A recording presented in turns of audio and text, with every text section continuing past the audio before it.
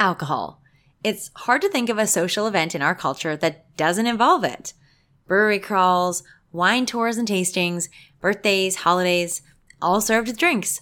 There's work happy hour meetups, workplaces with beer on tap, and so much more. If you know me at all, you know I love my wine. I also enjoy beer, and I'm a huge fan of unique cocktails. I make lots at home, and I'm quite happy paying what may seem like obscene prices, $20 or $30 or more, for a great specialty cocktail. Honestly, alcohol has been a staple in my adult life. Our wedding included a wine tour. One of the coolest souvenirs I have is a bottle of wine from North Korea, which I will probably never drink. And we quite literally named our daughter Sonoma after the wine region in California. I'm probably one of the first people my friends think of when they think of someone to have a drink with. And as a result, I'm probably one of the last that they would expect to talk about a subject like sobriety and alcohol-free living.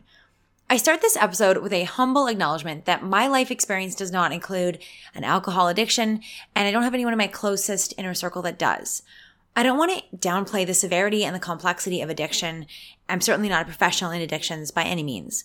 The topic of addiction is real, it's valid, and it's so important to discuss and continue to bring awareness and respectful treatment options that are accessible for everyone.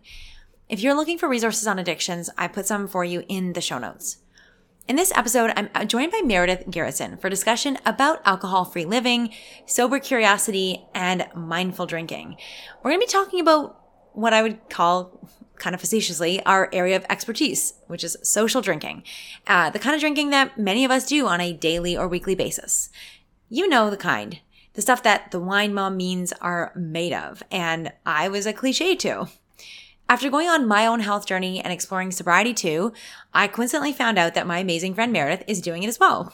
And I know that we're not the only ones who want to be more health conscious and are also curious about sobriety and creating a life and a culture of joy, fun, happiness, adventure, connection, all that without alcohol. So in this episode, we talk about why it can feel so hard to decline a drink and how we've gotten over this, how intertwined alcohol is with our culture and what it looks like to start to change us in our personal lives and the wider culture. You're going to hear some of the surprising benefits of going sober or just being sober curious. And we give suggestions, especially Meredith, on how to tackle some of the biggest challenges. You know, what to say to people, what else to do instead of drink, and how to focus on presence without alcohol. We also talk about alcohol alternatives, and yes, there are links in the show notes for you as well. So whether you've woken up with a hangover one too many times, said the wrong thing too many times, whether you're interested in improving your health, sleep, or you're just curious about sobriety and what mindful drinking might look like in your life, listen in. And if you ever worry that it's not as much fun, you won't have as many friends, or you'll be the only one, or you're not going to be as social without alcohol, we hope this episode changes that and encourages you instead to lean right in. Welcome to the Golden Girls Podcast, where we believe you can have it all. I'm your host, Lisa Michaud, and I'm spilling tangible tips, goal-getting strategies, and real-life stories to inspire you to tackle your biggest dreams. You're a woman who knows you're made for more. Get ready to leave the excuses and self-doubt behind by being vulnerable, sharing your truth, and having honest conversations so you can succeed on your terms. Together, we'll set goals you'll actually achieve by staying motivated, having fun, and building a community of women empowering women. It's time to tap into your best self, get confident, and truly have it all. Golden Girl, let's dive in. Hello, Golden Girls. I'm here with Meredith Garrison, the founder of Hervana Collective. After a rewarding 10-year career in renewable energy, Meredith was ready to embark on her own venture. She wanted to create something that aligned with her values and interests and served to fill a gap that she had experienced. She founded Hervana Co-working Collective, the only woman-focused co-working community in Vancouver, in 2007. They opened their physical location in July of 2018, and, as you can probably guess, in March of 2020, they dropped the co-working so we could stay home, stay safe, and moved 100% online. Meredith's mission is to provide a platform for women to thrive, to build and to grow their businesses, to advance their careers and hone their leadership skills, or simply to find an encouraging and an uplifting community. No longer limited to one physical location, Hervana Collective is expanding through Canada and beyond. I am so grateful to have you here with me today, Meredith. Thank you so much for being here. Thank you for having me. I'm happy to be here too. One small note in that, maybe it was a typo in what I had sent over, but we started the Hervana Collective, the co-working space, in 2017. So I'd love to have that extra 10 years behind me, but... Did I say 2007? I believe so. Oh my goodness. Okay. All right. So we are talking about Sober Curious Life, and I promise you I am still sober. But apparently I missed that. Okay, good. Thank you for that clarification. I appreciate that. Meredith and I are actually sitting here. We're sipping some Soul Brew alcohol-free elixir. So we are enjoying a beverage here. It is alcohol-free, and you may hear our ice is clinking in the glasses.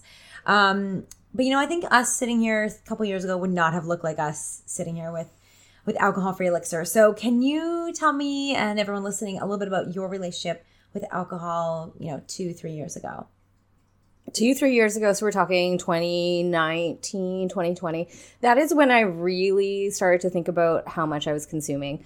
Met someone, a person who founded a company called Booze Witch, and they make shrubs and syrups so it's non-alcoholic shrubs and syrups that you would mix into mocktails, or you could mix them into cocktails too, but the term Booze Witch is something that she came up with that for somebody who is sober curious, like a mixologist, like kind of like a non-alcohol mixologist, a booze witch, somebody who creates non-alcoholic cocktails.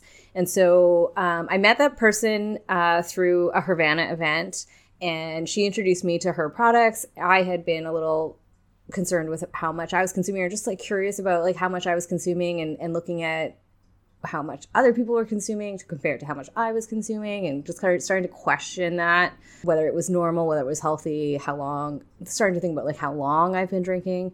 I think I probably had my first drink around like, I don't know, 15, 16, like, started experimenting. Not like I started drinking really hard at that age, but, I would have tried drinking at that point. And then I probably have been, drinking since I was 18, 19, illegally, and then legally, just to various degrees since then. So, roughly 20 years, which feels like a long, long time to have something that has no real health benefits to be a part of your life. So yeah, I had just started to question how much I was consuming, and had met this person, and then made a conscious choice at that point to try and swap out some of my regular drinks with this Booze Witch, these mocktails that I was making at home. How many times a week would you say you were drinking, and how often would you feel the negative impacts of that?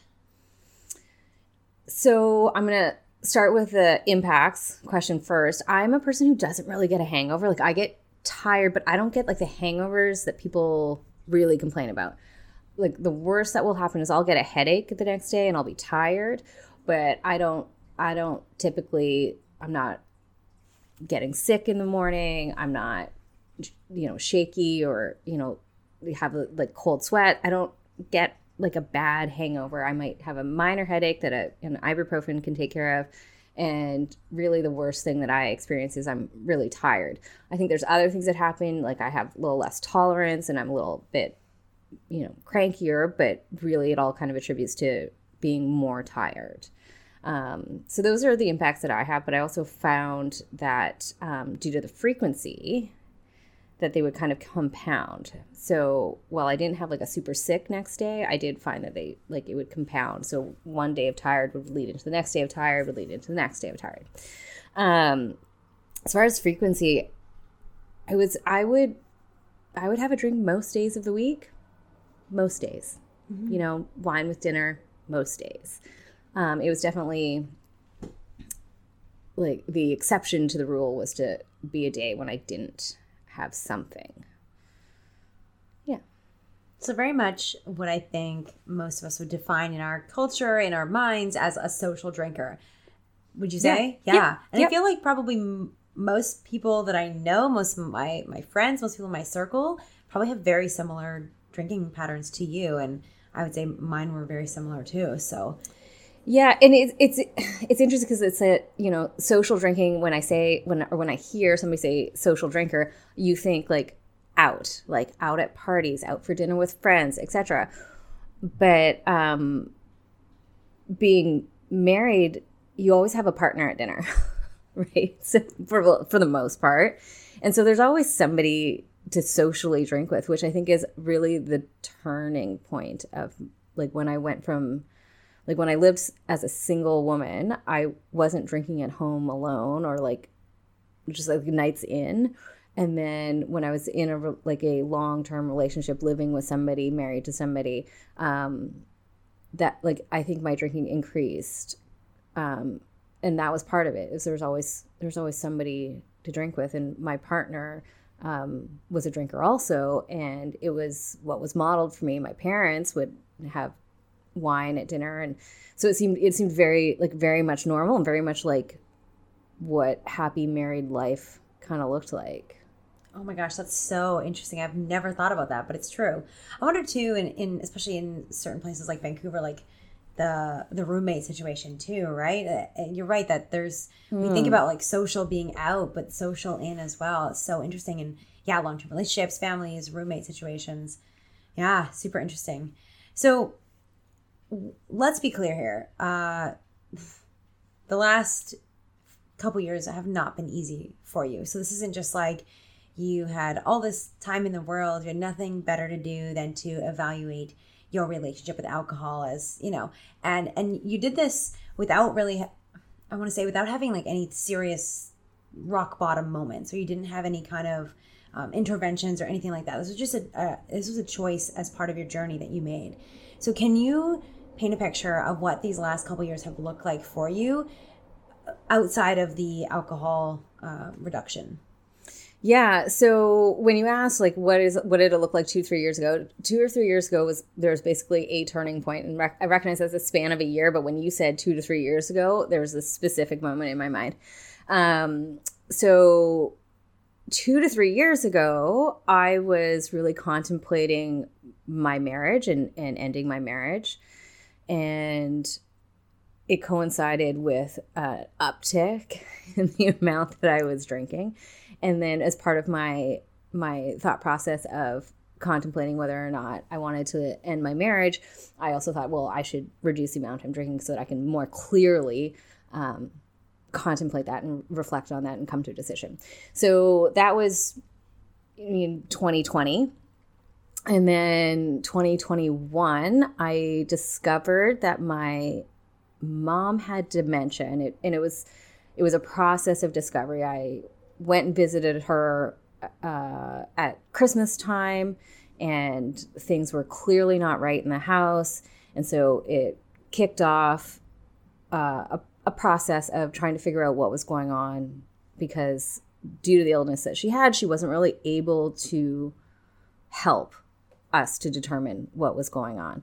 And so figuring out what was going on there took 5-6 months, and then we went through the process of realizing how severe it was and having to let her know what we had now found out, bring her to a realization, and then make a plan for what the future looked like for her, which included some things like, well, getting her out of living alone, so convincing her that she needed to leave her home, finding a new place for her to live, convincing her that it was going to be a good idea, because it was a move into an assisted living, and she's now 74, but at the time she, and still she felt quite young and too young to be there, and she is one of the youngest residents, so it was an adjustment for her, as was this idea that her daughter was telling her what decisions she needed to make in life, including that she couldn't drive anymore and taking away her driver's license and her car.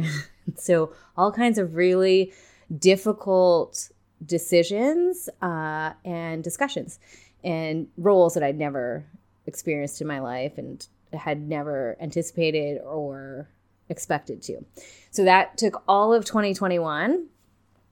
And now we're halfway through 2022. And we're basically, both of those things have now have been sorted out to a stable point. They're no longer active sort of crisis, and they're stable points now. But that's the last couple of years. So I know what happened with your marriage, but I don't think you actually mentioned it. Oh, yes. No, I'm in the process of getting a divorce. Okay. Thanks for sharing that. What about your business? Because I kind of mentioned it in the bio. In your bio, we talk about taking Hervana from a physical co-working space to online, and it sounds very smooth and clean. But I mean, right. So, I mean, who could forget? We also had a pandemic in the last 2 to 3 years.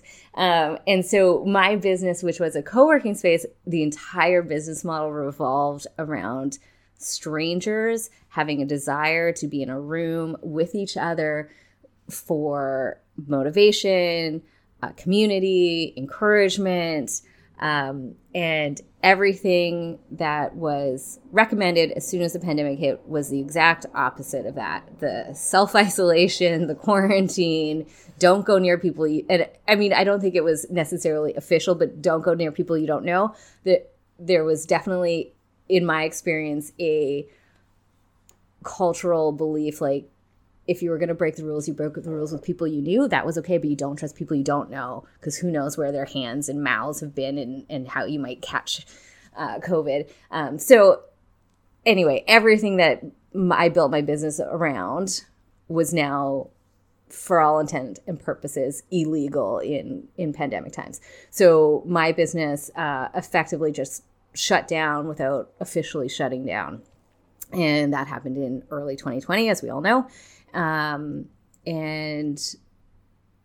yeah, so I really was I actually made a couple calls to see what would be involved in bankrupting my company at the beginning of 2020.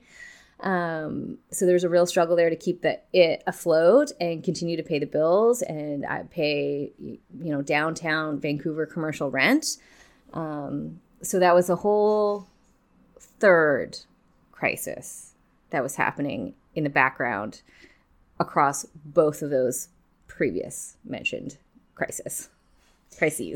I can't tell you how many times I've seen people, post online, and I think our culture encourages this. So I don't say this at all and maybe we should have started with this, blame or shame or guilt anybody for any of their relationship with alcohol, because we've certainly, I know I can speak for myself, have had unhealthy parts of my relationship with alcohol, and then also like put that on other people, like pushing other people to drink. So I just want to say I'm guilty of anything that we are talking about in this episode and any of the growth that we talk about.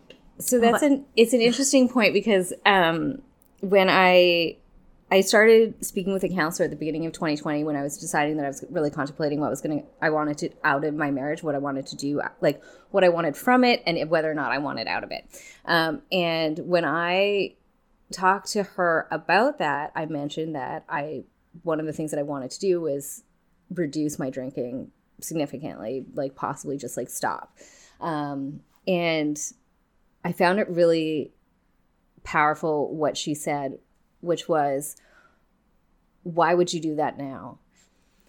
And my explanation was, well, I want a clear mind. I want to make sure that the decisions I'm making are, from a clear point and not rash. I don't want to, whatever decision I make here, I don't want to be able to look back and point at something else and say, maybe it was that made me think this. And I wanted to know for certainty that it was just all of me, like my sober, clean, whatever brain, having thoroughly thought through all that I wanted to think through and come to a decision.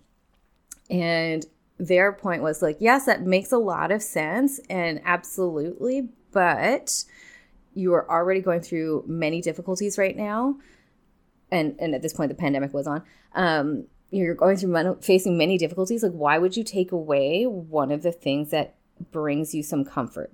And she asked a couple more questions, like what are the outcomes from you drinking? Like, is it damaging your life? Or like, is it disrupting your ability to work, to think? Like, is it disrupting your ability to maintain your house, take care of yourself, take care of, your responsibilities, that sort of thing? Once we determined that, no, it wasn't, she encouraged me to consider whether or not it was really necessary, or whether I was putting more pressure on myself at a time when I had enough pressure.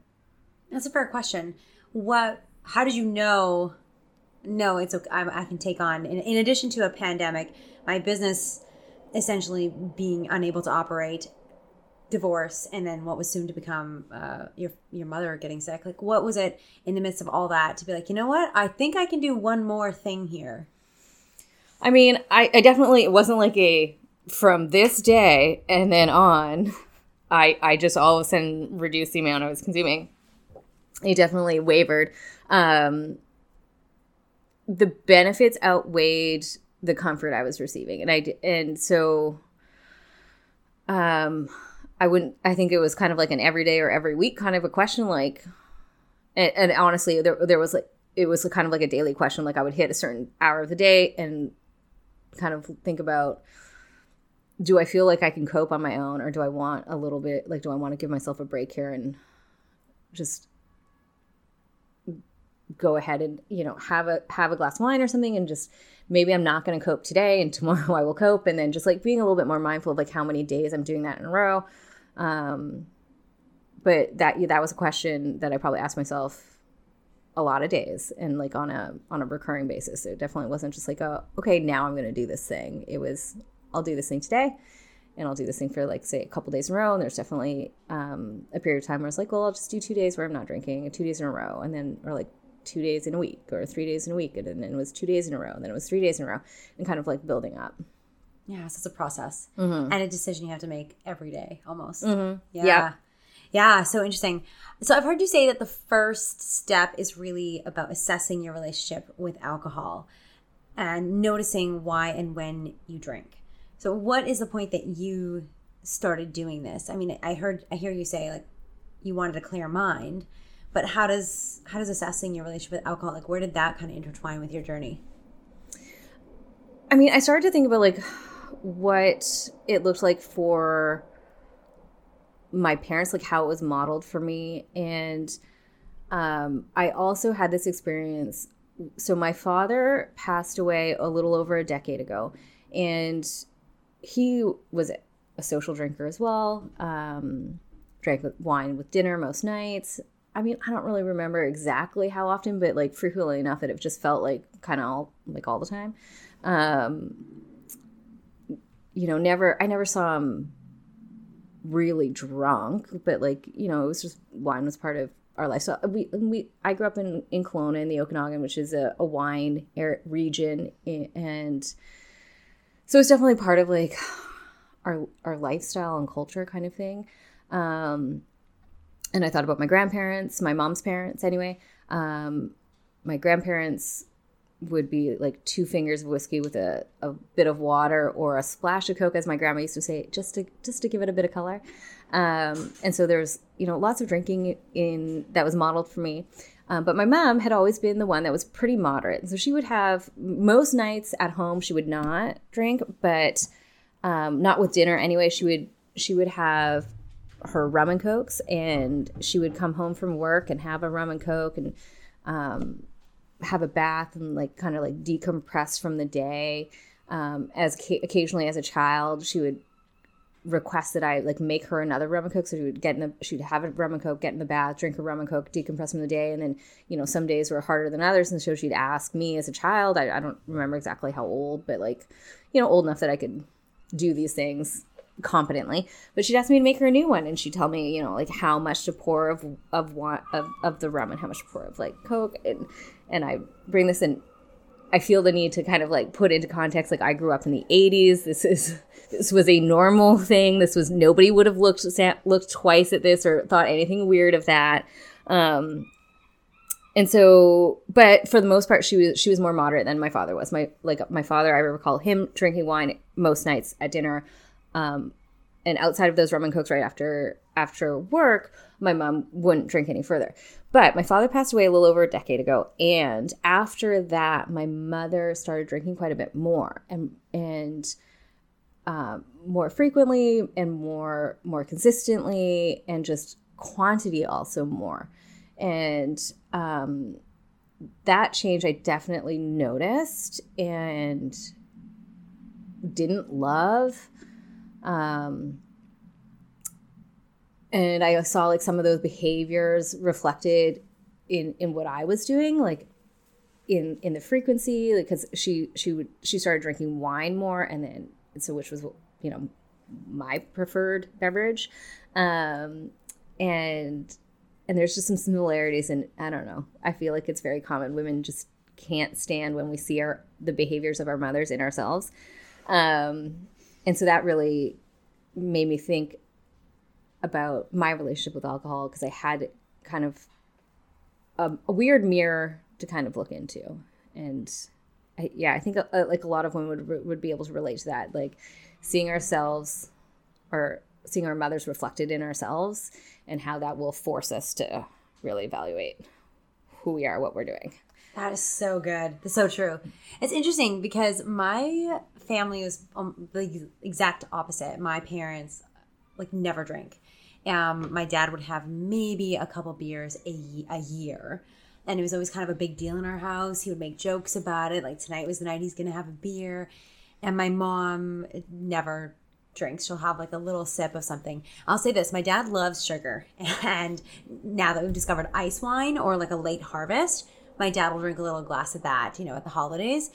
But my mom, like, I just never grew up with that. And for me, I almost feel like my journey's kind of been like, I went from, I guess what I want to say that's maybe consistent, and I think a lot of people can probably relate to this. I never saw a healthy relationship with alcohol.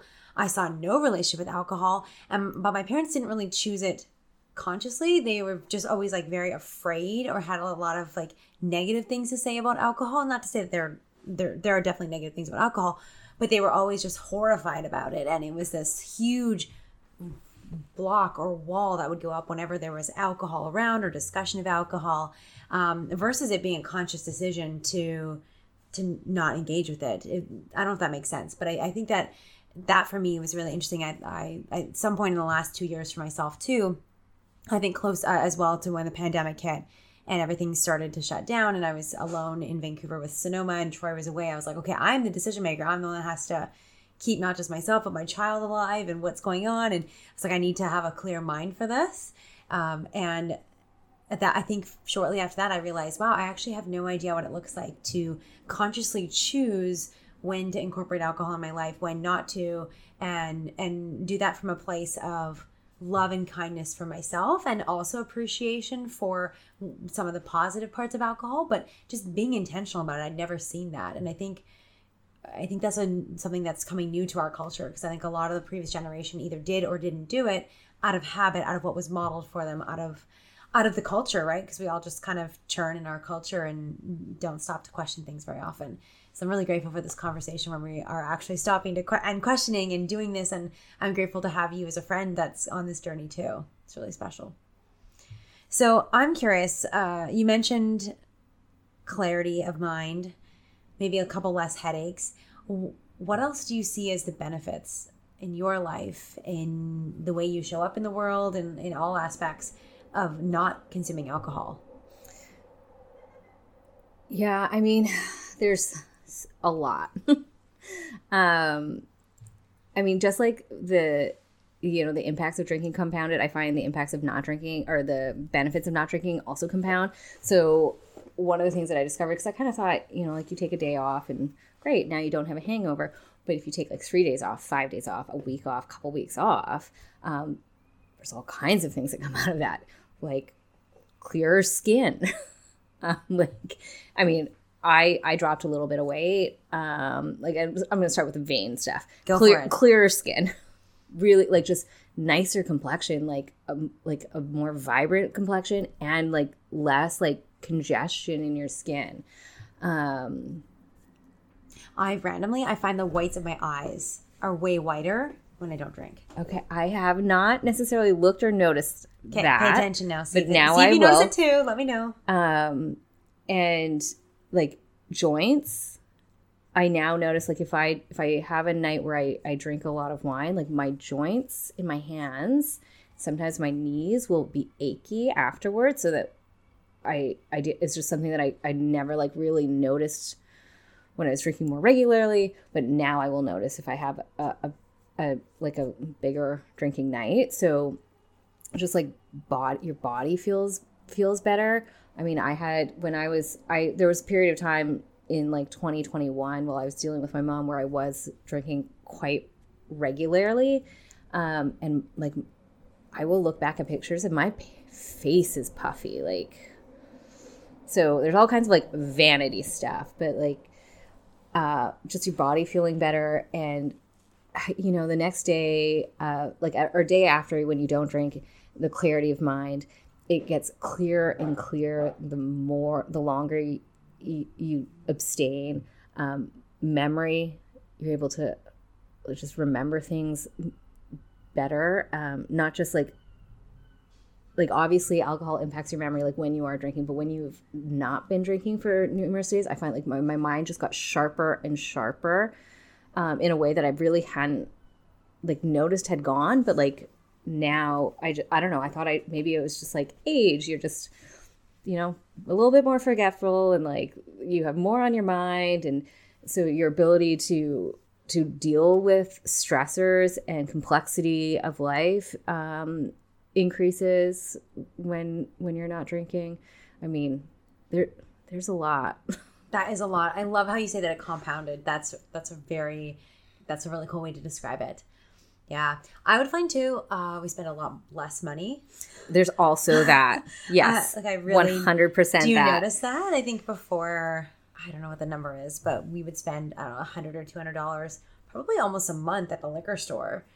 And I just went last week, and that was the first time I'd been since December. And granted, I still have wine. Like I have wine racks, and we have liquor at home. But we still, even though we had stuff at home, like we'd still consume enough of the kind of like day-to-day stuff that I would need to go to the liquor store. And now it's August. It's been like 7 or 8 months, 9 months, like such a long time. And I'm like, wow, where'd all that money go? That's another question for another day. But yeah, I definitely noticed. Yeah. That. And going out for dinners, going out for meals.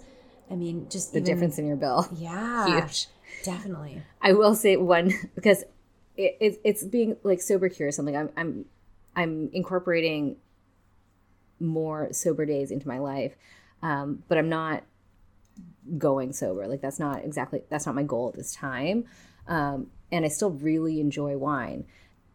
And so one of the benefits for me is that now when I want to have a bottle of wine, I will happily go out and spend $30 or $50 on a nicer bottle of wine, because it happens once in a while rather than so frequently. And there's definitely a time when I was, you know, when I would be going and buying wine, and I'd have like a spending limit. Like I wouldn't want to buy like a bottle of wine over like $25. And like if I could find a bottle of wine under $20, I was like, great.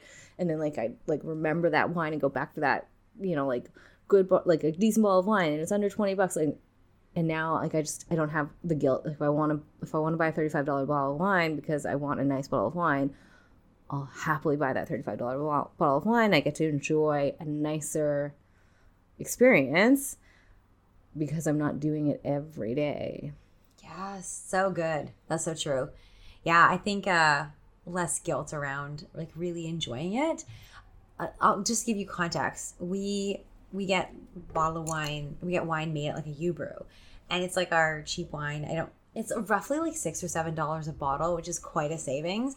And I, in the past, have used it for sangria and that sort of thing. But also, it's been like like after we've had the nice bottle of wine or 2 nice bottles of wine, then we pull out this stuff, and it's so interesting. Like just even saying that out loud is kind of mildly embarrassing to be like, wow, there was wine that I drank and consumed, and I did it the other night for the first time in like 2 years probably, where it's like I drink it and I don't even taste it. And there's something really to be said, I think, about like not going down that path in terms of, you know, cost and health and just presence. You know what I mean? Like being able to pick the wine that I actually want to drink, or the cocktail that I actually want to drink, and really love it and enjoy it and savor it, as opposed to just being like, how many do I have to drink until I don't even taste this or remember this anymore? So I love that you said that. I don't know if you can relate to this too, but I also feel like, you know, you talked about like clarity of mind. I also feel like clarity and connection to soul or like spirituality or my intuition, I would say as well. Like I feel like it's just kind of clarity all around. It feels like I mean, alcohol is a number, right? So it kind of shuts down I'm using the word channel here, like shuts down some of those channels or some of that knowledge accessing. And I found it in my brain, but I also find it in my intuition and my ability. Like my intuition is getting so much better. Maybe I'm trusting it more. I don't know. Maybe that connection just feels much stronger than it does when I have alcohol. Like when I have alcohol, it feels like I have no idea what I really want. And removing that gives me that clarity. Yeah, I don't know that I've really analyzed or spent any time really reflecting on that. I mean, definitely now like you can look at the whites of your eyes and your soul. I mean, definitely like as far as like it after like having a period of like not drinking, whether that sharpens my intuition or not. But I mean, definitely like if side by side comparison on a day that I like say I'm drinking, like absolutely I do not trust my intuition. Like there's rules, no texting, like don't make big decisions, like you know, and maybe that is also a change in how I consume now. When it was much more part of my life, it was part of my life. So I would go about my everyday, and then, you know, come a certain time of day, then I was just going about my day while getting tipsy. So whether that involved having conversations with partners or family members, responding to like late evening emails or text messages, like I would just do that regardless of if I've had one glass of wine or 3 or 4. And now when I choose to drink, there's absolutely no responding to emails. There's no having deep conversations with friends, family members, or, you know, partners. Or, I mean, I'm like, I'm still having I'm still having conversations, but I'm not having conversations with the goal of like making decisions, like no like discussions with like some kind of outcome in mind. You know, sometimes you do have deep discussions while drinking, and there's like some things that, you know, you discover and you're willing to talk about while drinking that, you know, that you wouldn't sober, but I'm not having those discussions with the idea that we're going to make decisions or like something's going to change out of them. They're like they're discussions that are just occurring because they're occurring. More for entertainment. Yeah. And enjoyment versus utilitarian, because you still have to live life when you're drinking. Yeah. So, and no texting and get some good rules. If anybody's also wanting to be sober curious, I hope you're picking this up. No texting, no emails. Any other rules? Well, I mean, it's also amazing the fights that you don't have when you don't drink. Oh yeah, no deep decisions. No deep decisions, and don't try and solve problems while drinking. It's kind of like one of my rules. Like, that's not what we're doing at this point. I think drinking I view it as more of a numbing effect. Like, if I choose to, then I'm also choosing to do nothing. So when I decide like I'm gonna have some wine tonight, I will often look at my calendar and say, like, look at what do I have tomorrow, which I guess is a very normal like behavior for a lot of people, but it wasn't for me. But I will now look at my calendar and go, what's tomorrow? Can I afford to be tired tomorrow? Can I afford to be not out like 100% tomorrow? Yes. Okay, great. And like, what do I want out of this? Like, is it because I've been stressed lately and I just want to not feel that stress? Fine. Great.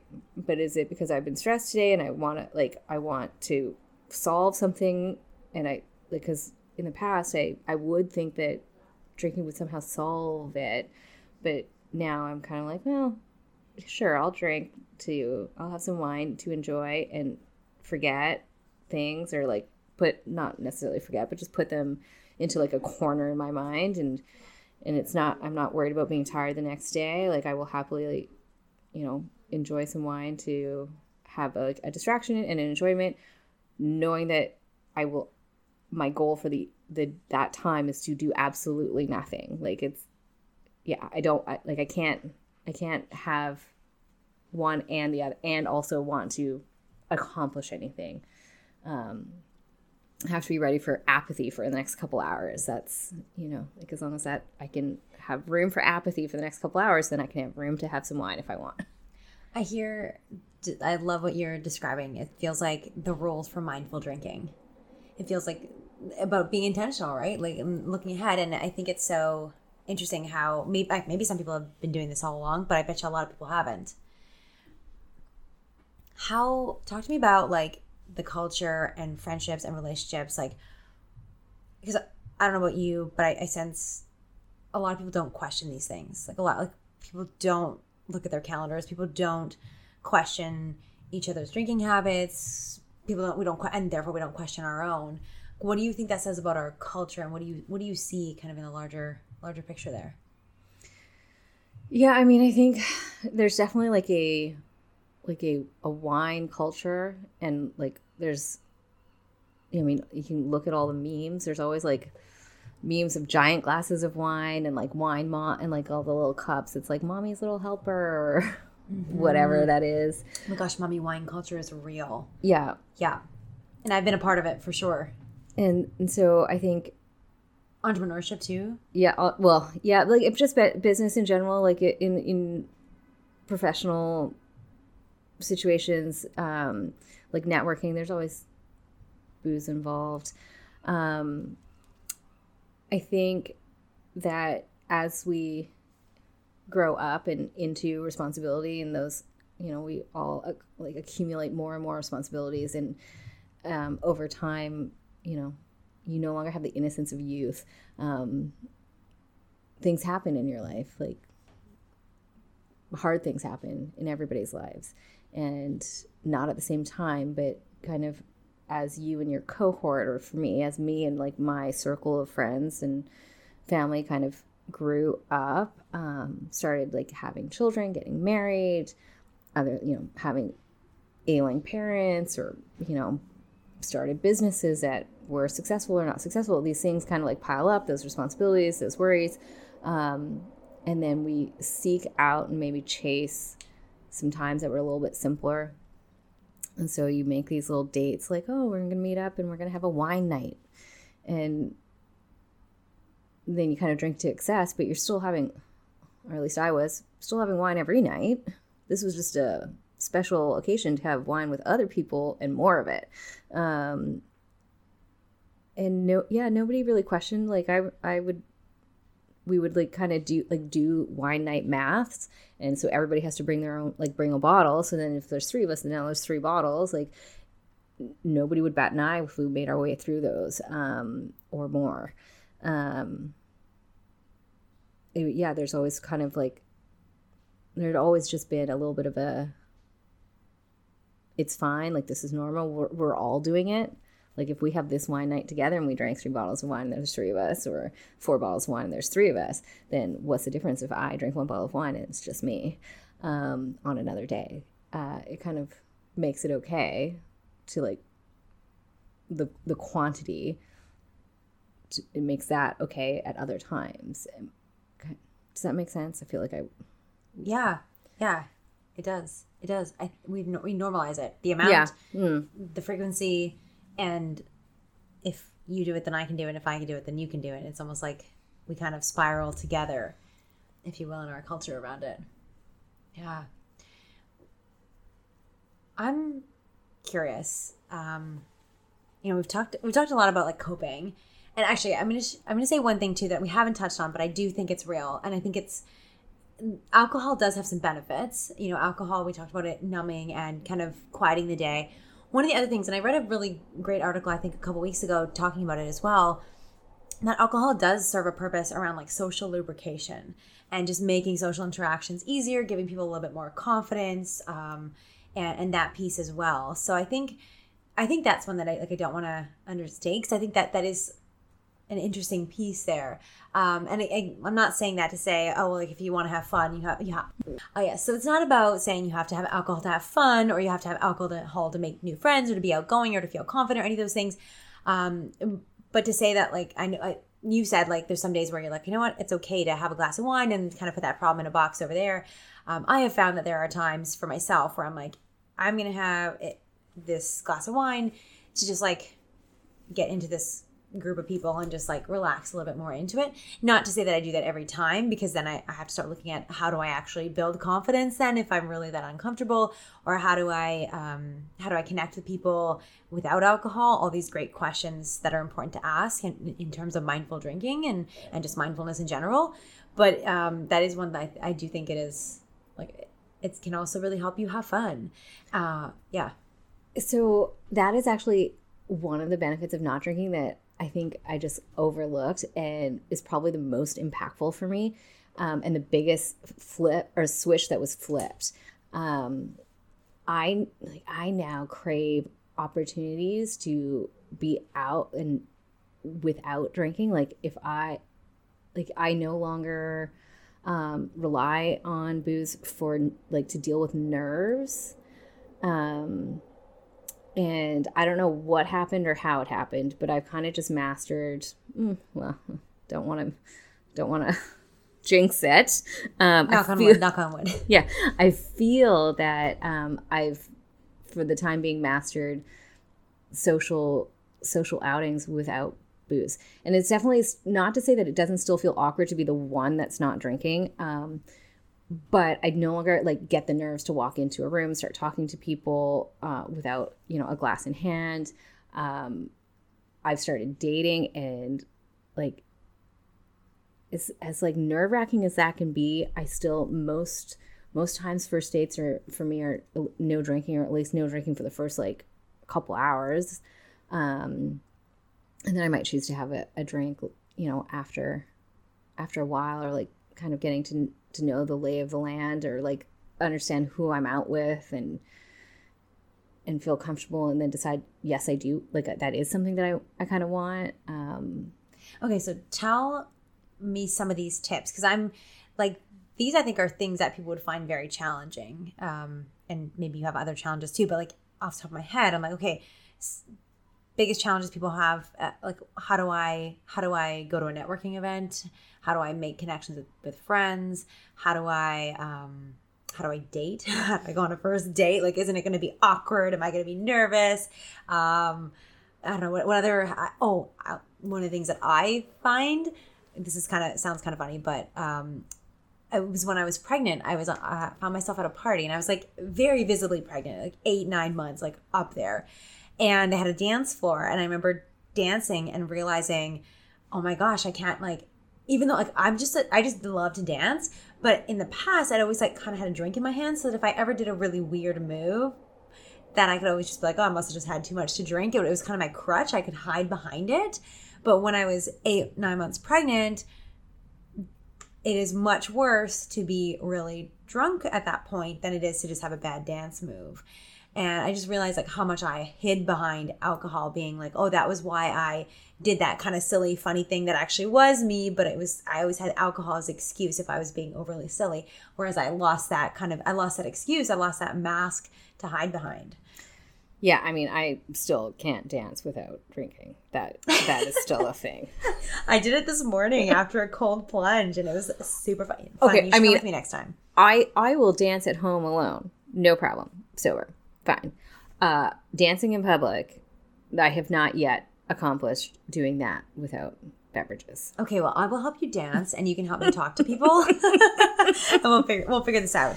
I mean, it's definitely like it's absolutely awkward. It's working through the discomfort, and I think if anything like that, I guess that's the benefit, is that I became more comfortable with being uncomfortable, and then once you've experienced being uncomfortable and moved through it, like in those situations, and it just becomes easier to keep doing. So what suggestions and ideas do you have? You've shared a couple of them, but for navigating these things, I'm thinking like friendships, dating, maybe in particular, and like those kind of real social outings. How do you navigate perhaps being the only one sober, or having been the person that is always the one drinking to now not? Like, how do you navigate that? Yeah. What ideas or suggestions do you have for others? I mean, hopefully you've got people. I mean, like I had really great people in my life because I was going through so much. I kind of had that moment where you filter through your friends and the people that I was associating with or like spending time with. were all great people who really just had my best, self in mind and intentions. And so if I didn't want to drink, nobody was forcing that on me. And that would have been different if it had been, say, 5 years ago. If I had showed up somewhere and said, I don't want to drink, I definitely would have faced a lot more pushback. I think there's a lot of projection too. Yeah. That's a lot of like, I don't want to look at my bad drinking habits because we probably all know we have, or a lot of us know we have them, but don't want to face them. And so I don't want you to look at yours because you're highlighting mine, kind of what we were talking about, that reflection, right? Yeah. You were talking about it with mothers, but it happens with all of us. So yeah, I can relate. I think that'd be probably a pretty common thing that people might experience. So I'm great. That's really awesome that you didn't. Yeah. And so I think, and like where I am now, at the time I was really very selective with who I was spending time with, just because I had so much on my mind that I really didn't have a lot of energy for anybody that wasn't going to see where you were. Yeah. I really needed to be around people who, one, sort of knew what was going on with me so that they could have give me a little bit more grace. I just required a lot of grace at that time. I just didn't have a lot of bandwidth or like brain capacity to deal with superficial conversations, superficial interactions, I didn't have a lot of grace to give other people. So I really needed people who knew what was going on with me, so I didn't have to use the very limited amount of energy that I had left for, just general society, like socially being polite or, that kind of thing. So where I am now, I have a bit of a wider group of people that I'm spending time with. I've, reincorporated some of my friendships that had been a little bit more superficial or a little bit more less deep, which I guess is the same thing, but back into my life. And I'm spending time with people, who everybody was going through things. And so, but I now have more capacity to give other people grace. So now I'm a little bit more selective about where I'm going. And so if it's, if it's going out, people are going out to a bar or a restaurant that I know it's going to be like a lot of drinking, like I might not do that. And dancing, so like outdoor concerts, I'm kind of a no on outdoor concerts because I know that and if I don't want to drink, I'm like, I know that I don't feel comfortable dancing sober. And so if I don't want to drink, that's going to make me feel really uncomfortable. And I also really hate being the person who is like not fun. I hate feeling like the wet blanket. So I'll avoid situations where I think I might feel like the one that's just not.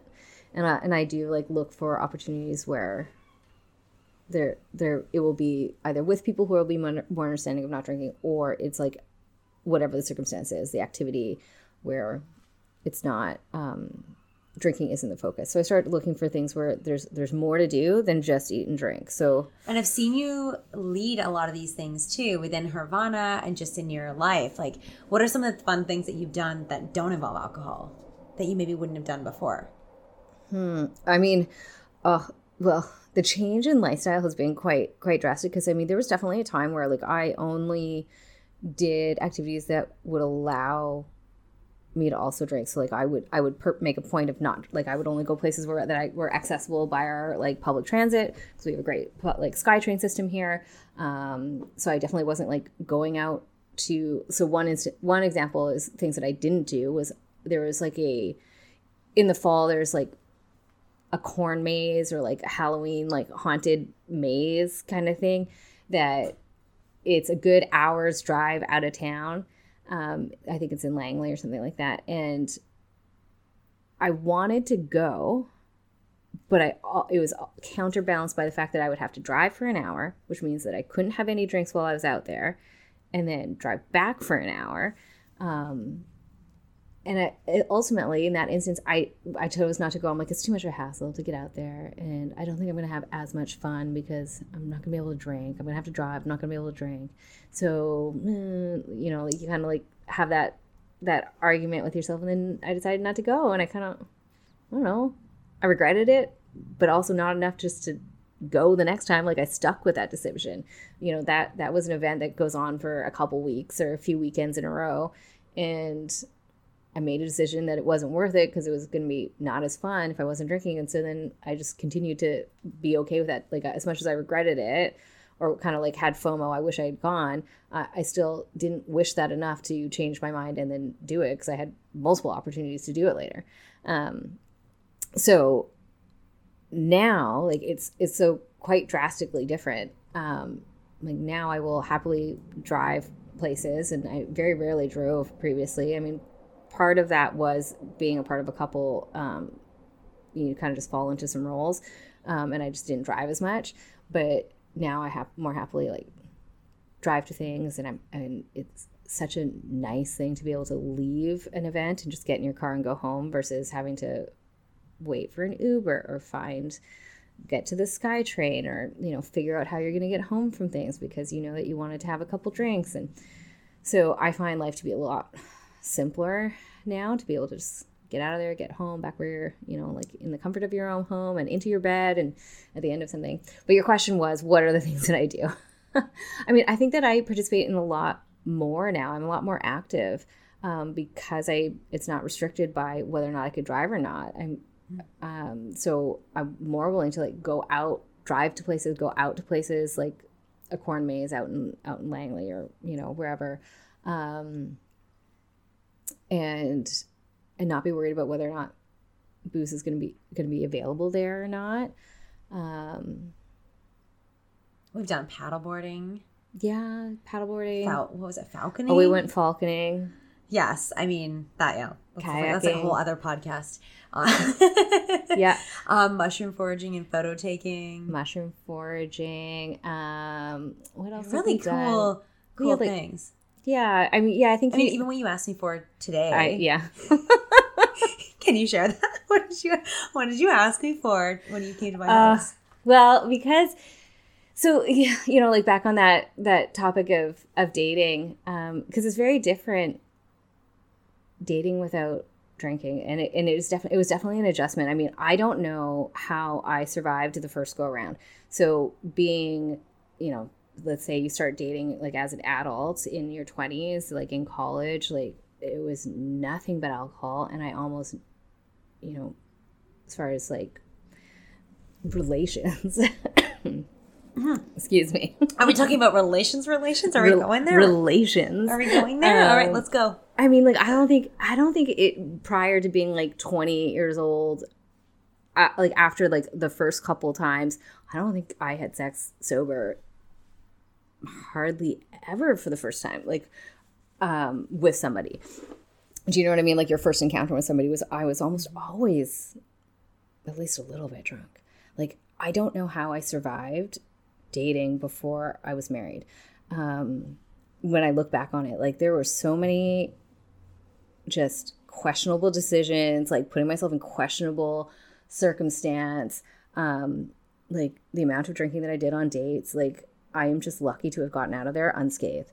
Some of the stories that you hear now, yeah, I just look back on that and count my blessings. I was very lucky. And let's also just yes, and also men also need to not take advantage of those situations. So both of those things are true. Yeah. So I mean, I think part of it is also like, you know, I had been married or in that relationship for about 10 years. So you grow up a lot, and then you hear, like, and we hear these stories a lot more now too, like just the accessibility to like just with internet and the things that make it to the news and the stories that you hear.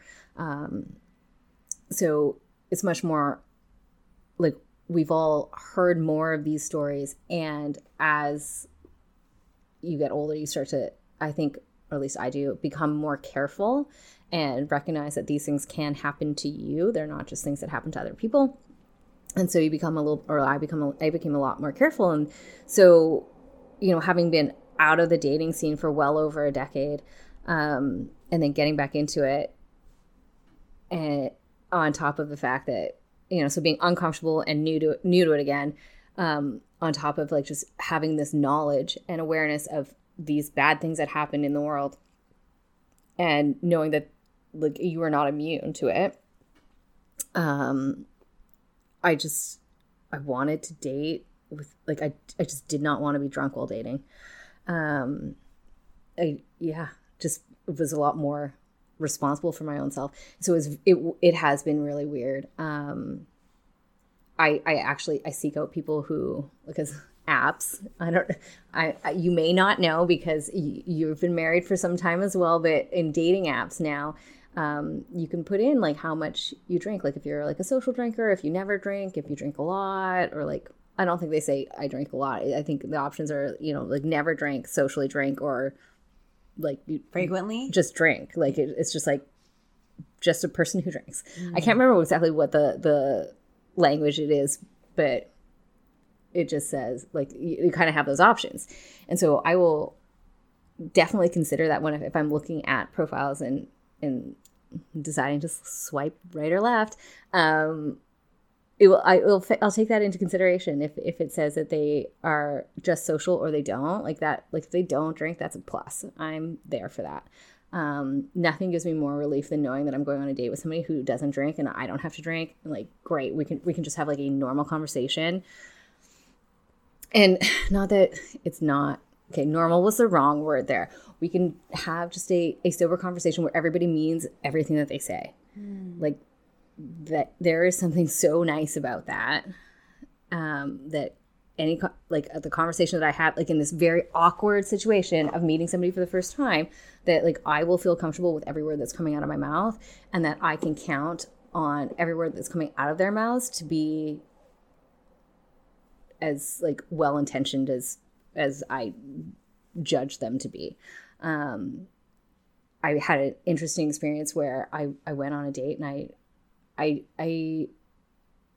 we did go to out for a drink. Like that was the date, was going for a drink. So I knew that I was going to have some drinks, but I also knew that I didn't want to have a lot. So I ordered one and just kind of, I think it was a cider. I drank this cider very, very slowly. And the person I was out with had probably 3 drinks in the span of my one. And then we decided to go to the next place. And so I was like, okay, well, I'll have one more, at the next place. I ordered one. And again, kind of like same thing. They had about 3 drinks to my one. I watched this man get drunk sitting across from me. I also watched how, based on his actions and reactions, that I was becoming much more attractive to him. Like he was finding me more attractive as the night went on, as he was drinking. And it was such an eye opener for me because like I had never been on a date where I was sober and the other person was not. And I mean, if we're gonna like qualify sober, like I'd had 2 drinks, but I was like mostly, as close in my mind was mostly as clear as as it is when it's completely sober. And I just never been on a date where the other person was much more drunk. And I'm sure that I have been on a date where I was more drunk. Positive that happened in my 20s. I'd never been on the other end of that. And that was the first time. And it just like, of course, like projection, right? I just sat there and thought about all of the times where I had been the drunk person on a date. And I just came to that decision at that moment. I'm like, ooh, I'm never doing that again. Like, I don't like, that is not who I want to be. I also like seeing the way that like the difference in how he viewed me. I realized that like he probably like, if I were to meet him again, like, or go out with him again, then the next time he probably wouldn't, like, it would probably go the same way. Like he'd have that same level of like, kind of like, we didn't really hit it off at the beginning. Like it was a little bit slow. But by the end of the night, he was fully like enjoying this, conversation or whatever it was. Like, and And so I think if we would gone on a second date, I'm pretty sure that we would have shown up and he would have still been as ambivalent at the beginning as he was on the first, and likewise. And so that affection that I think he found after his like 4, 5, 6 drinks, it was false. Like it wasn't.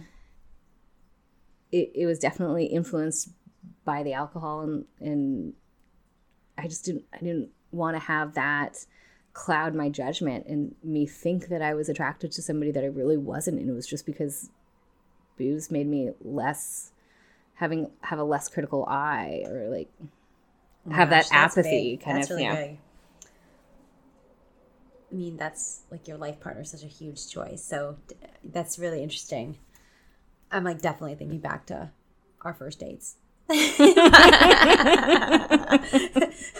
I think ours, there was a lot of sober time, but I can totally see how that makes a big difference. So what about sober relations? Oh, right. Relations. Yeah, no, I also like, that was also something that, doing that for the first time after being married and in a long-term relationship for over a decade. I mean, there's a vulnerability there. There's all kinds of... Were you nervous? Oh, yeah. Yeah, absolutely. Very much so. And self-conscious about like my body. Like the last time I was single and dating, I was like 27, 28. And I'm going to go ahead and say that I was a hot young thing, like with a hot young body, and going into that again at like 10 years later, your body, you age, your body changes, and being really self-conscious about being naked in front of somebody else. And but those same things of like, you've heard stories, you have to be like, I just felt the need to be more careful. Like I just did not want to be drunk for it. Like there's thoughts of like, well, I could get drunk and then like get this over with, but I really just didn't want that for like all of the reasons that I said about like not wanting to drink while dating. Same thing. I didn't want that sleeping with somebody. And so walking away being like, that was the best ever, but really it was the cocktails. The cocktail. And not that cocktail. Yeah, so okay. Yeah, I'll share it. So like I specifically chose somebody who did not drink to be the first person that I slept with, and so that we would both be sober, because again, I didn't want that experience of one person being much more drunk than the other. So that we would both be sober, and that I would feel safe, and that everything that I did, I would have done like intentionally and would have like meant it. So that, yeah, but it was nerve-wracking.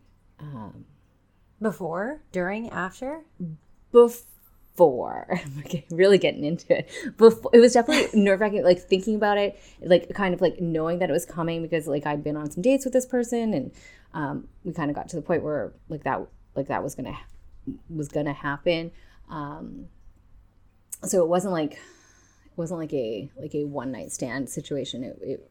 It was somebody that I'd gotten to know a little bit, but it's still like super nerve wracking. And yeah, before, and then like kind of once, like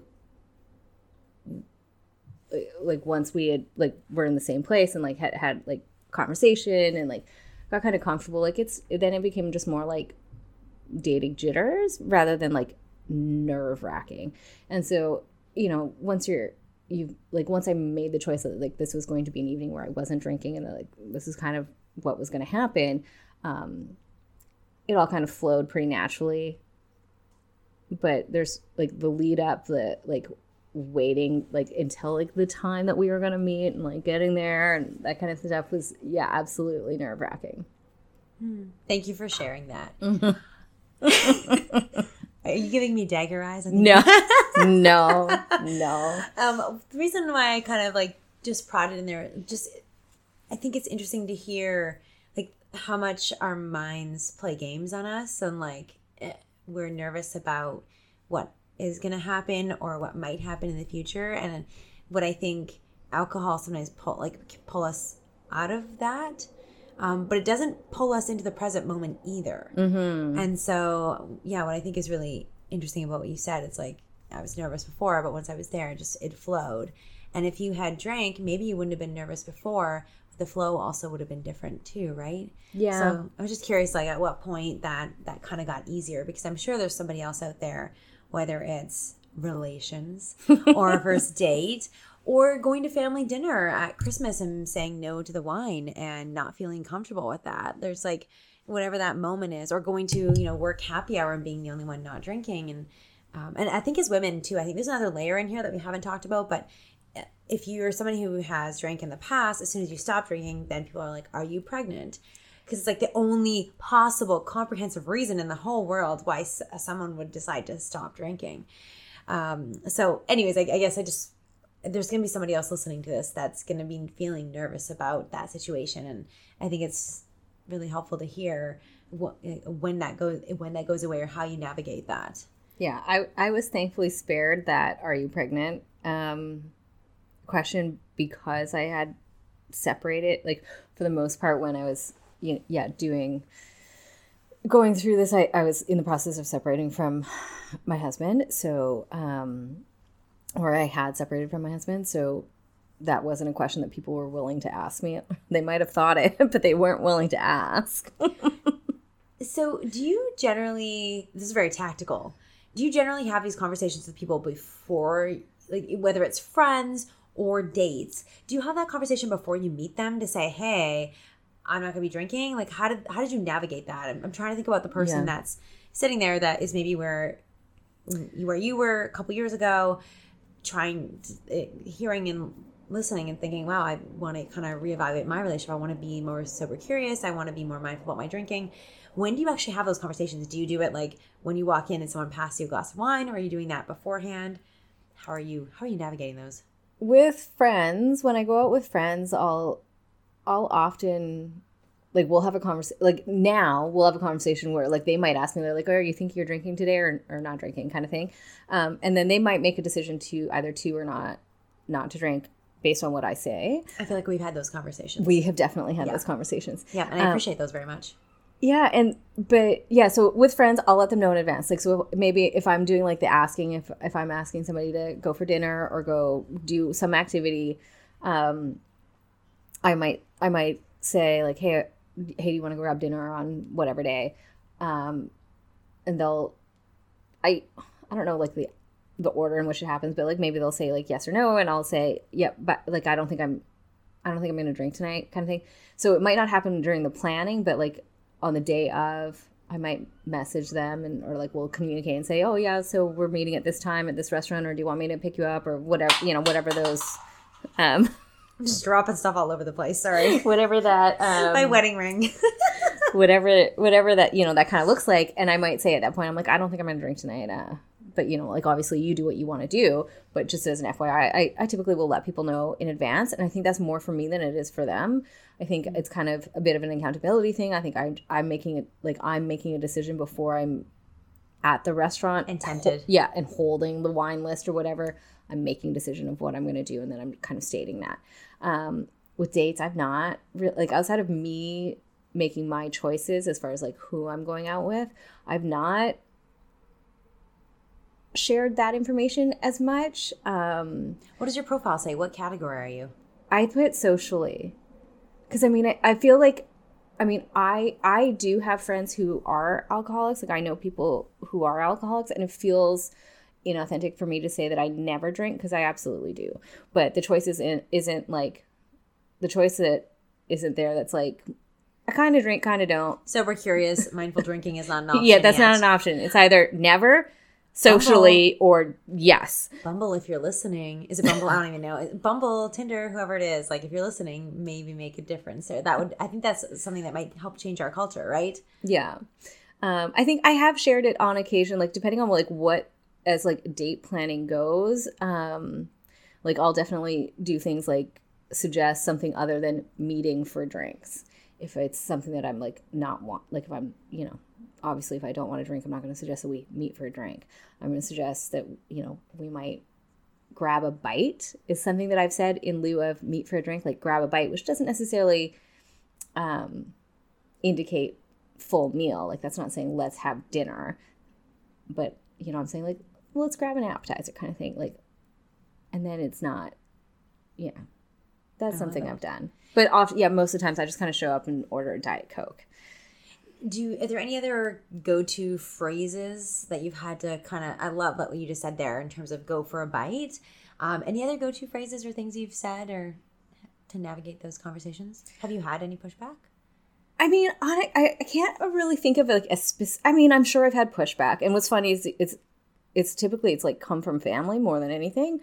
But I guess it's not strange that it came from family. Like I think family of all people are the ones that think that they know you the best and have spent so much time with you. So and you're also their mirror.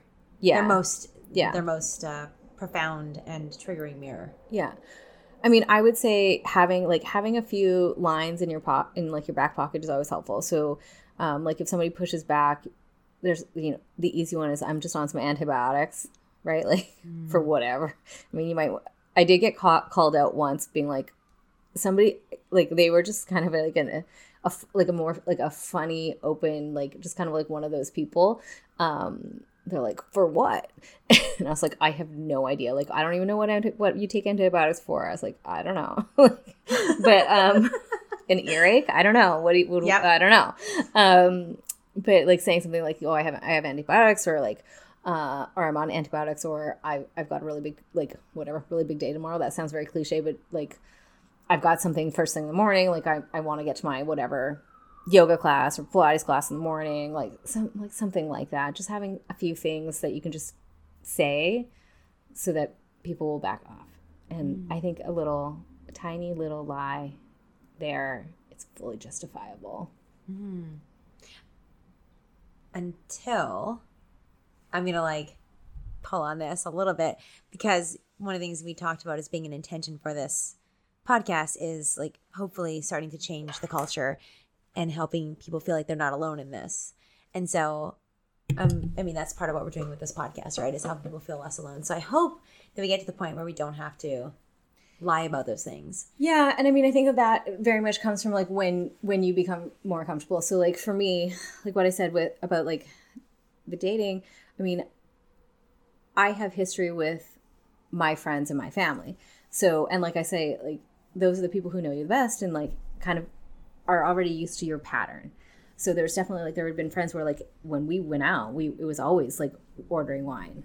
And so I would be more, I would feel more the need to have something to say in those situations. Whereas dates, I don't know these people anything. I don't care if they think that I should or should not drink. That is their problem to deal with. So that I think that's also why when you ask do I let them know in advance, is there some sort of a game plan where I kind of tell them in advance that I'm not going to drink? And for dates, I didn't ever really do that outside of maybe just making sure the circumstance wasn't we were just going to meet at a bar for a drink, because I don't owe that to anybody. So I felt a lot more comfortable just showing up and they order whatever they want and I ordered a Diet Coke, and then that's just it. They might say oh, I don't, they might make some kind of a comment, and I would just say, oh, I don't want to drink right now. And I never got pushback on that in that circumstance and on a date. Nobody ever said, oh, you should absolutely have a drink. Sometimes they would kind of regret their own choice. They'd be like, oh, if I'd known, I wouldn't have ordered. And so that again, that's their own bag to deal with. Yeah. Well, I was going to say, that's probably the even further back evolution of that is people don't even ask because it's so normalized that not everybody drinks at every single occasion. Not everybody drinks at every single event. Not everybody drinks at every single date. And therefore we don't need to ask that question. It just is. It's just normalized. Mm-hmm. What things do you think are more fun without alcohol?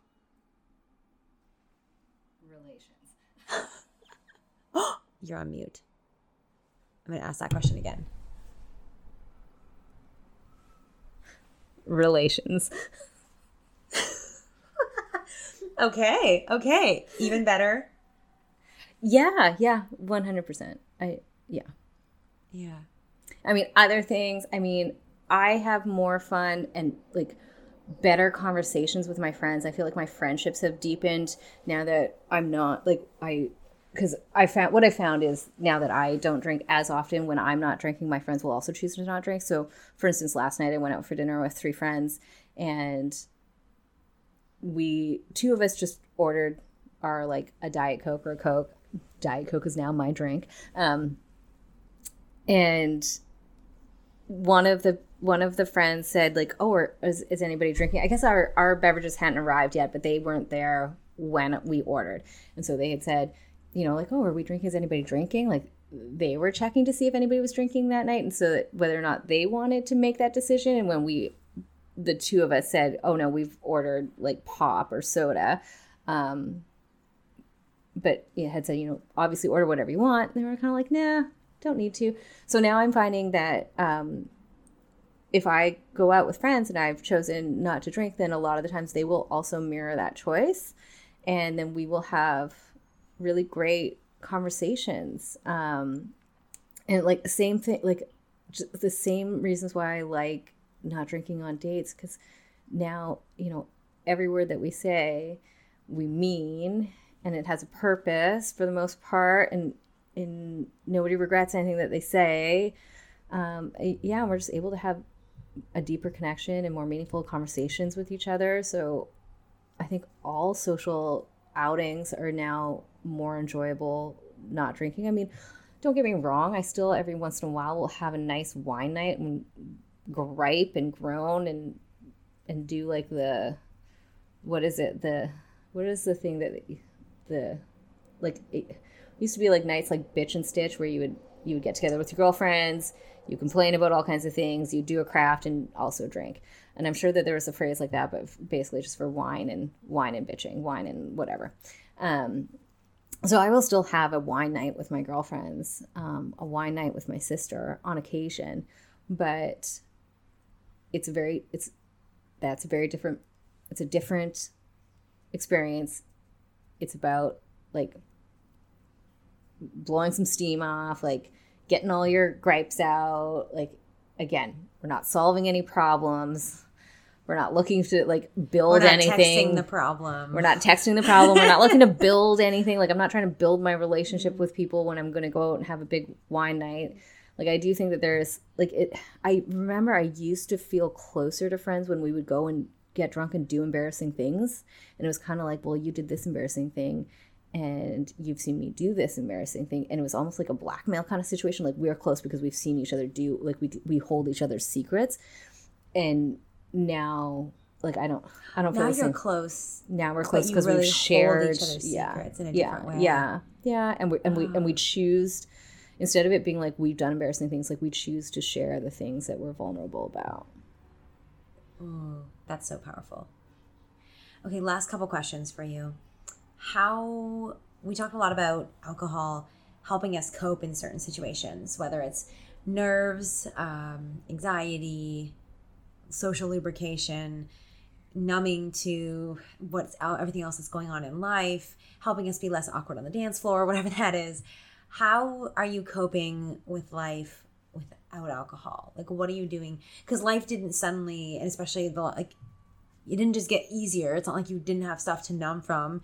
It's not like you didn't have hard situations to not be nervous from. Like, how are you coping with those things without alcohol? What new tools or practices or like mantras, what are you doing to navigate it so well and so gracefully? I mean, I think that's very generous of you to say that I'm navigating it well and gracefully. It's not. As someone who's watched you and known you for a long time, you've gone through so much. I'm so sorry you've gone through so much, and you've handled it unbelievably graciously, and like you're so much strength and presence and love and growth you've dealt and shown up with. That's very kind of you. Thank you.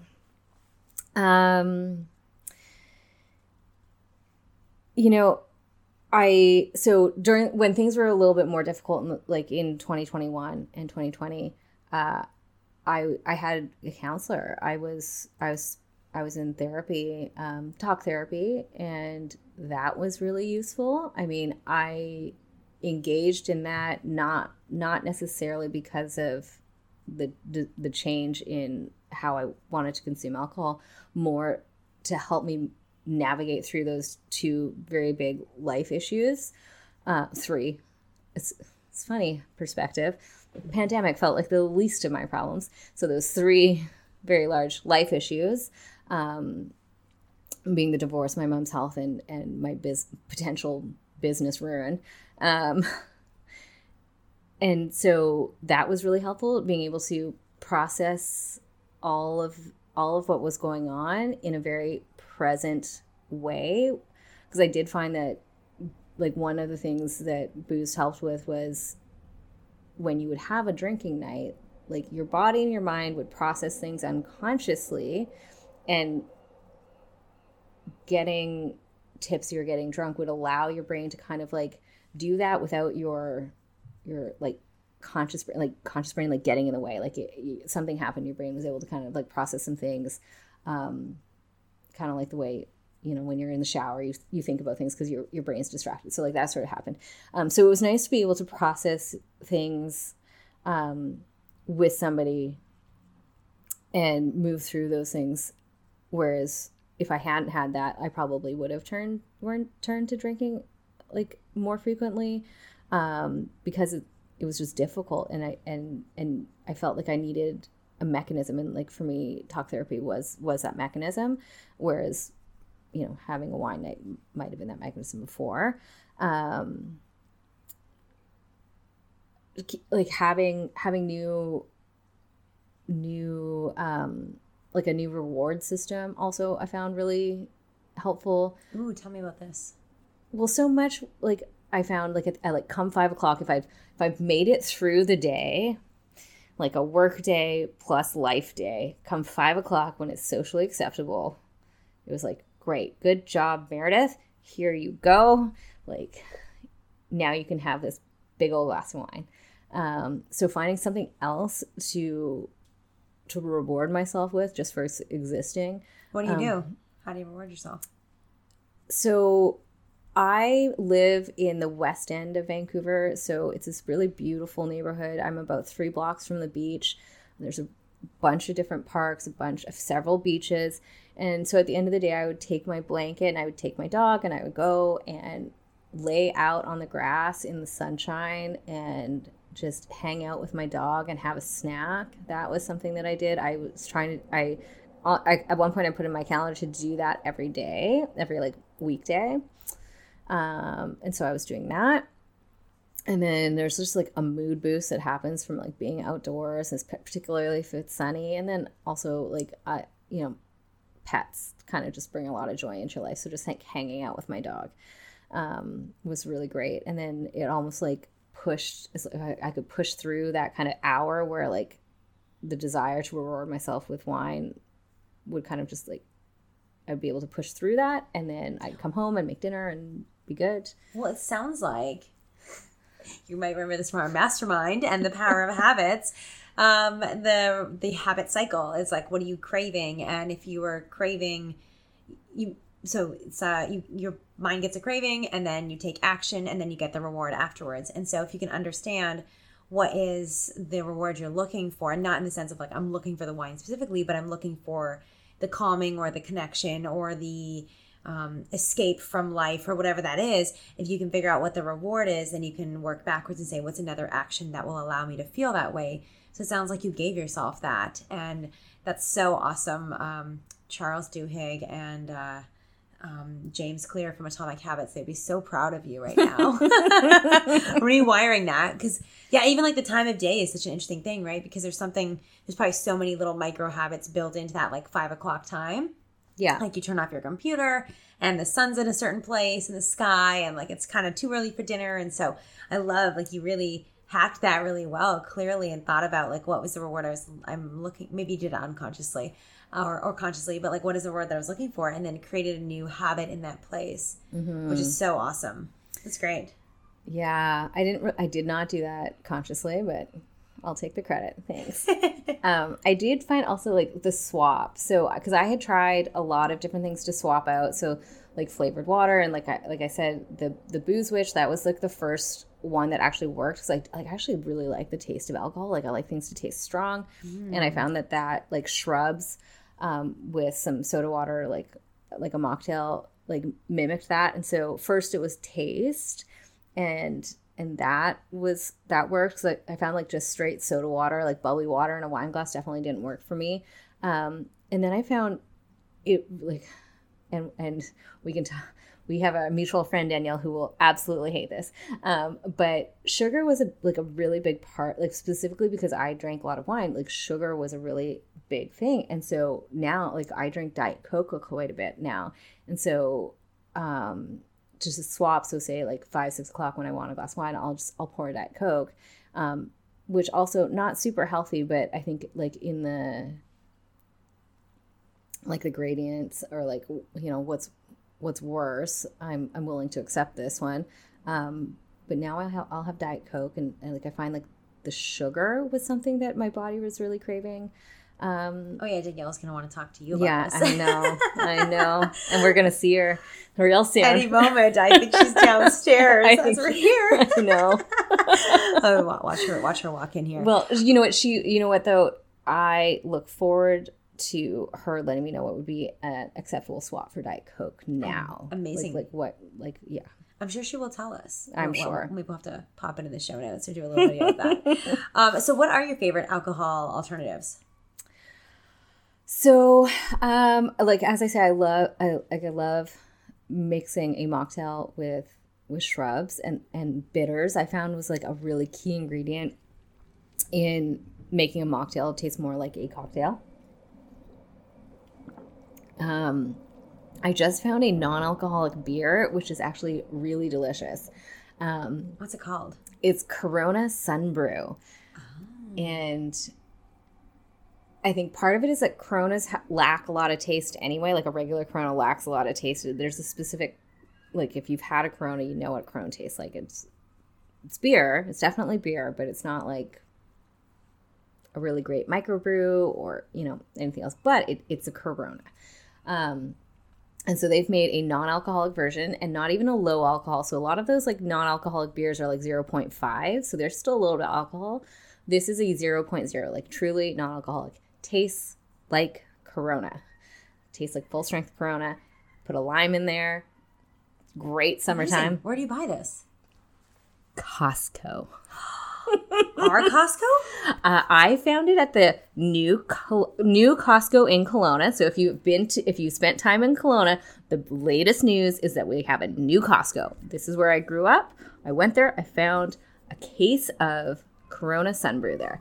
I have not checked our local Costco's, but you could check a Facebook group. There's lots of Costco Facebook groups that will let you know if it's there. Maybe I'll post in a Facebook group and see if we have it in our local ones. Okay, so anybody listening, if you want to know if your Costco has it, go find the Costco group for your neighborhood or your province or your state or whatever, because they're everywhere, as Meredith showed me before this episode. You also invested in some alcohol alternative companies. Tell me about these.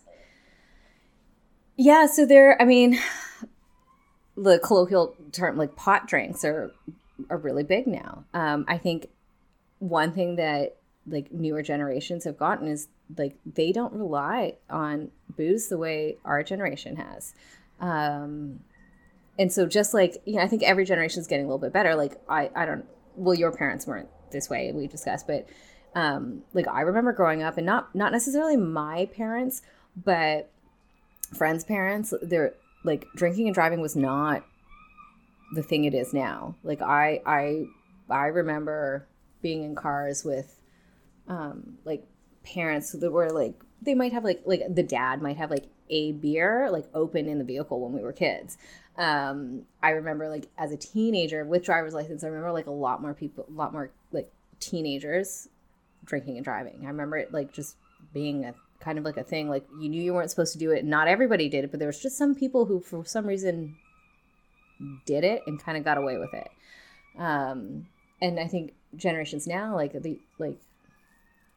sounds so old, the younger kids, like they just take it more seriously. They definitely don't drink it. I mean, the laws have changed as well. Like when I got my driver's license at 16, like I was immediately able to have whatever it is, 0.07. Like that would have been fine. I mean, it was illegal for me to drink, but you weren't going to lose your license. I wasn't going to lose my driver's license. Yeah, get a DUI about it. Yeah. Yeah. If it was under 0.07 now, and that for some time now, it's been no tolerance, like 0.00. Like you can't have had a single drink when you first get your driver's license until you get to that second stage driver's license, whatever it is.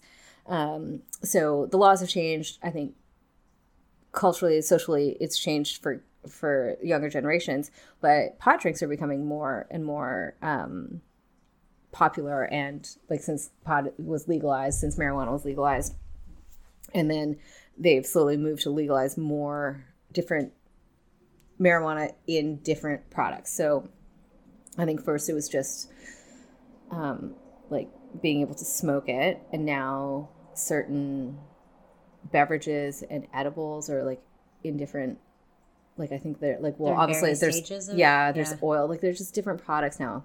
And so I've invested in a cannabis beverage company, and so they make beverages with like the active THC ingredient as well as the CBD, which is the one that doesn't get you high. And then they also make beverages that are just have like flower essences, just like, or like natural ingredients. So nothing to do with cannabis, but like they might make like a drink with lavender for like its calming effects, or like lavender and chamomile for its calming effects, and like those beverages that have like guarana for their like energy effects. So other like plants, other plants and botanicals. So they just beverages that have botanicals and plant derived ingredients for specific like functional medicine for specific benefits. Amazing. What are the names of the company? Where are the drinks? I'll put the links in the show notes too. Sure. The one that I've invested in, they're called their cannabis line is called State B, and I think the non-cannabis line is called Elevate, and that just has other plant botanicals. Cool. Okay. And they're available locally in British Columbia. Just happened, I think, this year. Where are they available? Like, where would you buy that? So the State B, the cannabis line would be at your dispensaries. Okay. And Elevate, which is the non-cannabis line and is plant botanicals, will be in grocery stores. Oh, amazing. Okay, cool. I'll put links to those in the show notes. Mm-hmm. Today we are also enjoying Soul Brew, which is a local business, which is delicious. And we're having the Restore flavor today. And they also do like different... they are about mushrooms. So today we're doing the reishi. They're a functional, like that would be an example of a functional beverage, functional medicine beverage. Yeah. Whereas like you've also introduced me to Lumet, not functional, right? That's kind of more of just like a substitute. Yeah, I think that's just it's the non-alcoholic gin. It's delicious, but not functional, but still delicious. We'll put links to all these in the show notes if you're looking for some inspiration. And maybe I'll throw in one of my favorite recipes in there too. Do you have a favorite recipe we could throw in, Meredith? No, I don't think so. Diet Coke. Just Diet Coke. Just Diet Coke. Diet Coke with ice in a nice cold glass. And a lime? Do you do the lime? No lime. No lime. Okay. All right. Well, there's Meredith's recipe. Keep it simple. Okay. I asked you a question and we didn't get the answer. It's going to be the last question, though, on this topic, which is, what did you ask me for today? Oh, because we were talking about like fun things to do without alcohol. I mean, you directly asked my question. Now I want to know how I managed to avoid answering it. So I came over, and because you have a small child, I have a date coming up, and I was finding it that unless you're drinking, that just like going somewhere for dinner, I don't find it super conducive to like good conversation. There's higher pressure to have like to start the conversation and keep that conversation going. I feel like you need an activity, and for so much of my experience, and I think for so many people, that activity has always been drinking. And it's not just like the getting tipsy that like helps to like allow conversation to flow, but it is like the actions, the like having something in your hand, the like carrying something around.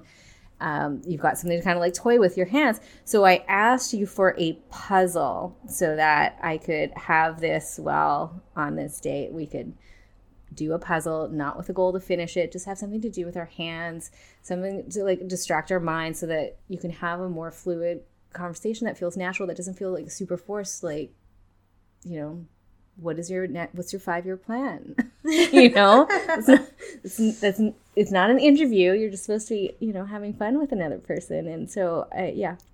I love that. It was such a, I mean, first of all, good luck.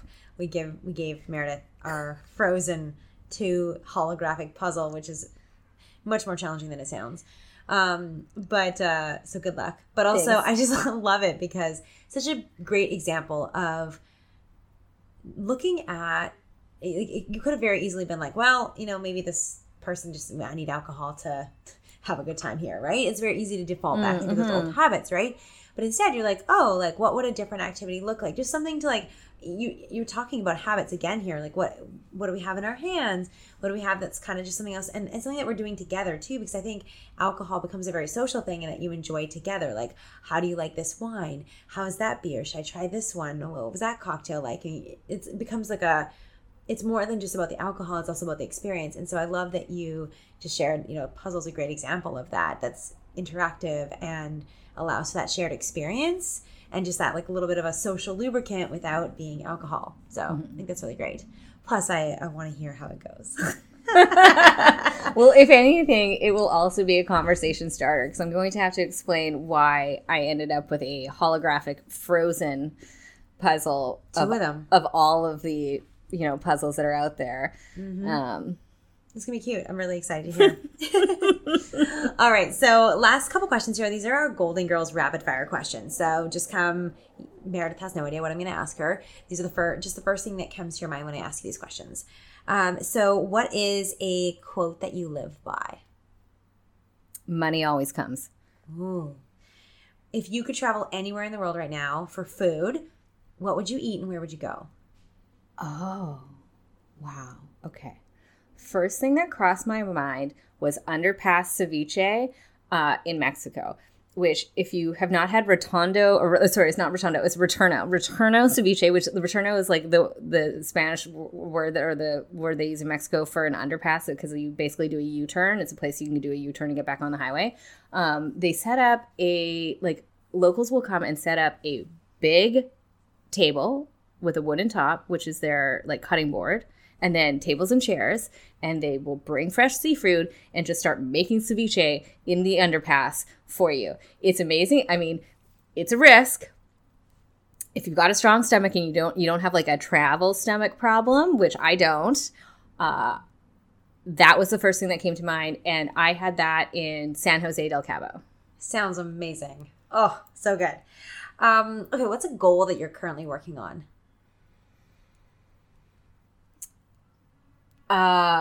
Well, we talked about this actually yesterday, but enjoying the month of August, like just bringing more joy into my August.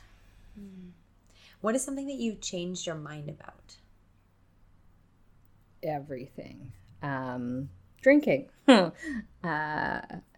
I changed my mind. Oh, you know what? I changed my mind about Machine Gun Kelly. I recently realized that I enjoy Machine Gun Kelly. I changed my mind. Ooh. Most recently. I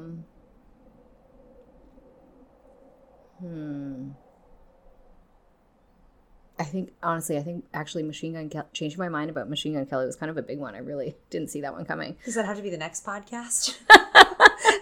After changing your mind about wine culture? What's the best lesson you've learned in the last year? In the last year, like, okay, I'm going to dive into semantics here. Do you mean 12 months or like in 2022? Whatever is the better lesson that you think is better to share? Or was more, not better to share? What was more profound for you? This might take a second. A lesson in the last year. I mean, I feel like this is a lesson that I've had to learn again and again and again, but rest is necessary.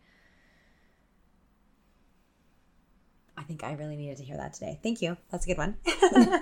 Okay, last question. No, I lied. 2 more questions. Okay. Poutine, Yeah. cheese curds, or shredded cheese? Curds. That's absolute sacrilege. Ugh. Yeah, I know. I know some guests we've had to have a talk with No. them. Yeah, I know. Give me names. I know. Tell me They're their coming. names. If we're gonna go out there changing minds, tell me their names. Oh, yes. We need to change our minds. That's so true.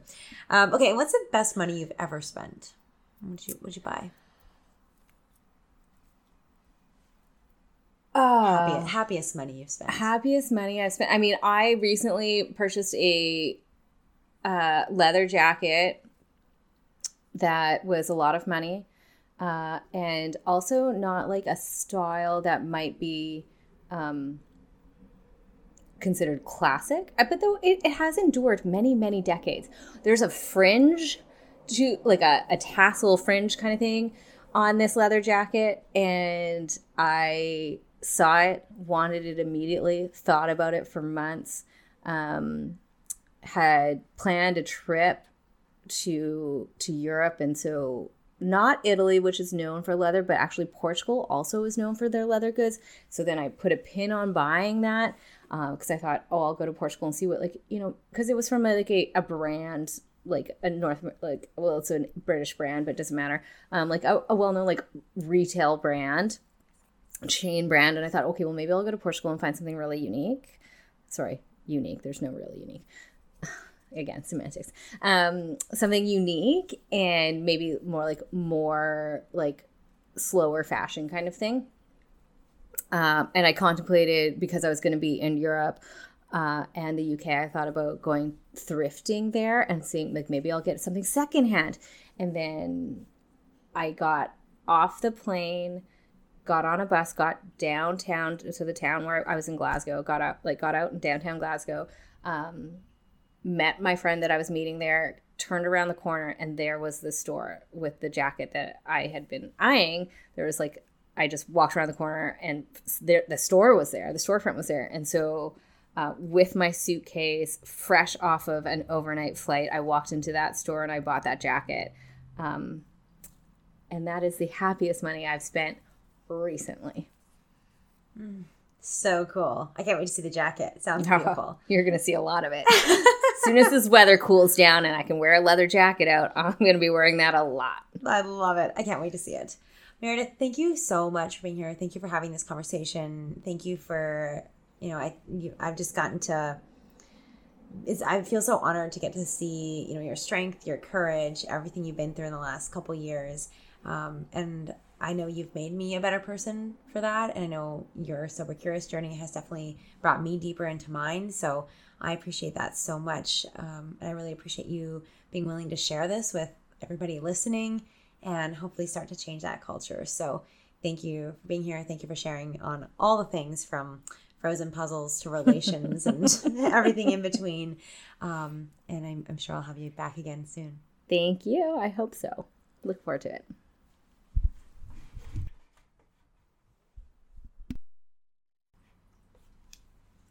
Okay, I think we all get it. Alcohol is deeply intertwined in our culture, in our habits, from the workplace to parenting to dating, special occasions, and more. Meredith and I were, perhaps are, depending on what app you ask, social drinkers who explore sober curious life. And we hope that you've learned some of the reasons why and feel like you can just have as much fun and way less hangovers and regrets by also becoming sober curious. As I mentioned at the beginning of the episode, I really want to reiterate and acknowledge humbly that I'm not a professional in addictions, and the intention here is not to downplay any of the severity or complexity of addiction. We want to help bring awareness to continue to bring accessible treatment options for everybody. And so if you're looking for resources on addiction, there are some in the show notes. Please use them and please get the support that you need. I want to thank Meredith again for opening up so vulnerably on such a sensitive topic. I mean, a lot of them, everything from alcohol to relations, if you will. And I want to thank you for listening with an open mind. If there's someone else in your life, your workplace, your business or social circle, a friend who needs to hear this, please share it with them. I'm shocked. Every time I mention the idea of drinking less and being more mindful with alcohol, so many people are interested or exploring this as well, but don't know where to start and don't really want to be the first one. Honestly, I posted a picture of Meredith and I right before we hit record, and I had so many Instagram DMs saying, can't wait to hear it, so excited to listen. So I just want you to know, first of all, you're not alone. And second of all, share this with somebody else, because I bet you if you share this in your Instagram story, which obviously is great for us, even better for you, I bet you there'll be people that will reach out to you as well and want to know more. So I invite you to share the episode, invite them to join you, invite them to join us so that we're not alone in this journey of changing our own relationship with alcohol, changing the way that we mindfully drink, and then ultimately changing our culture around us as well.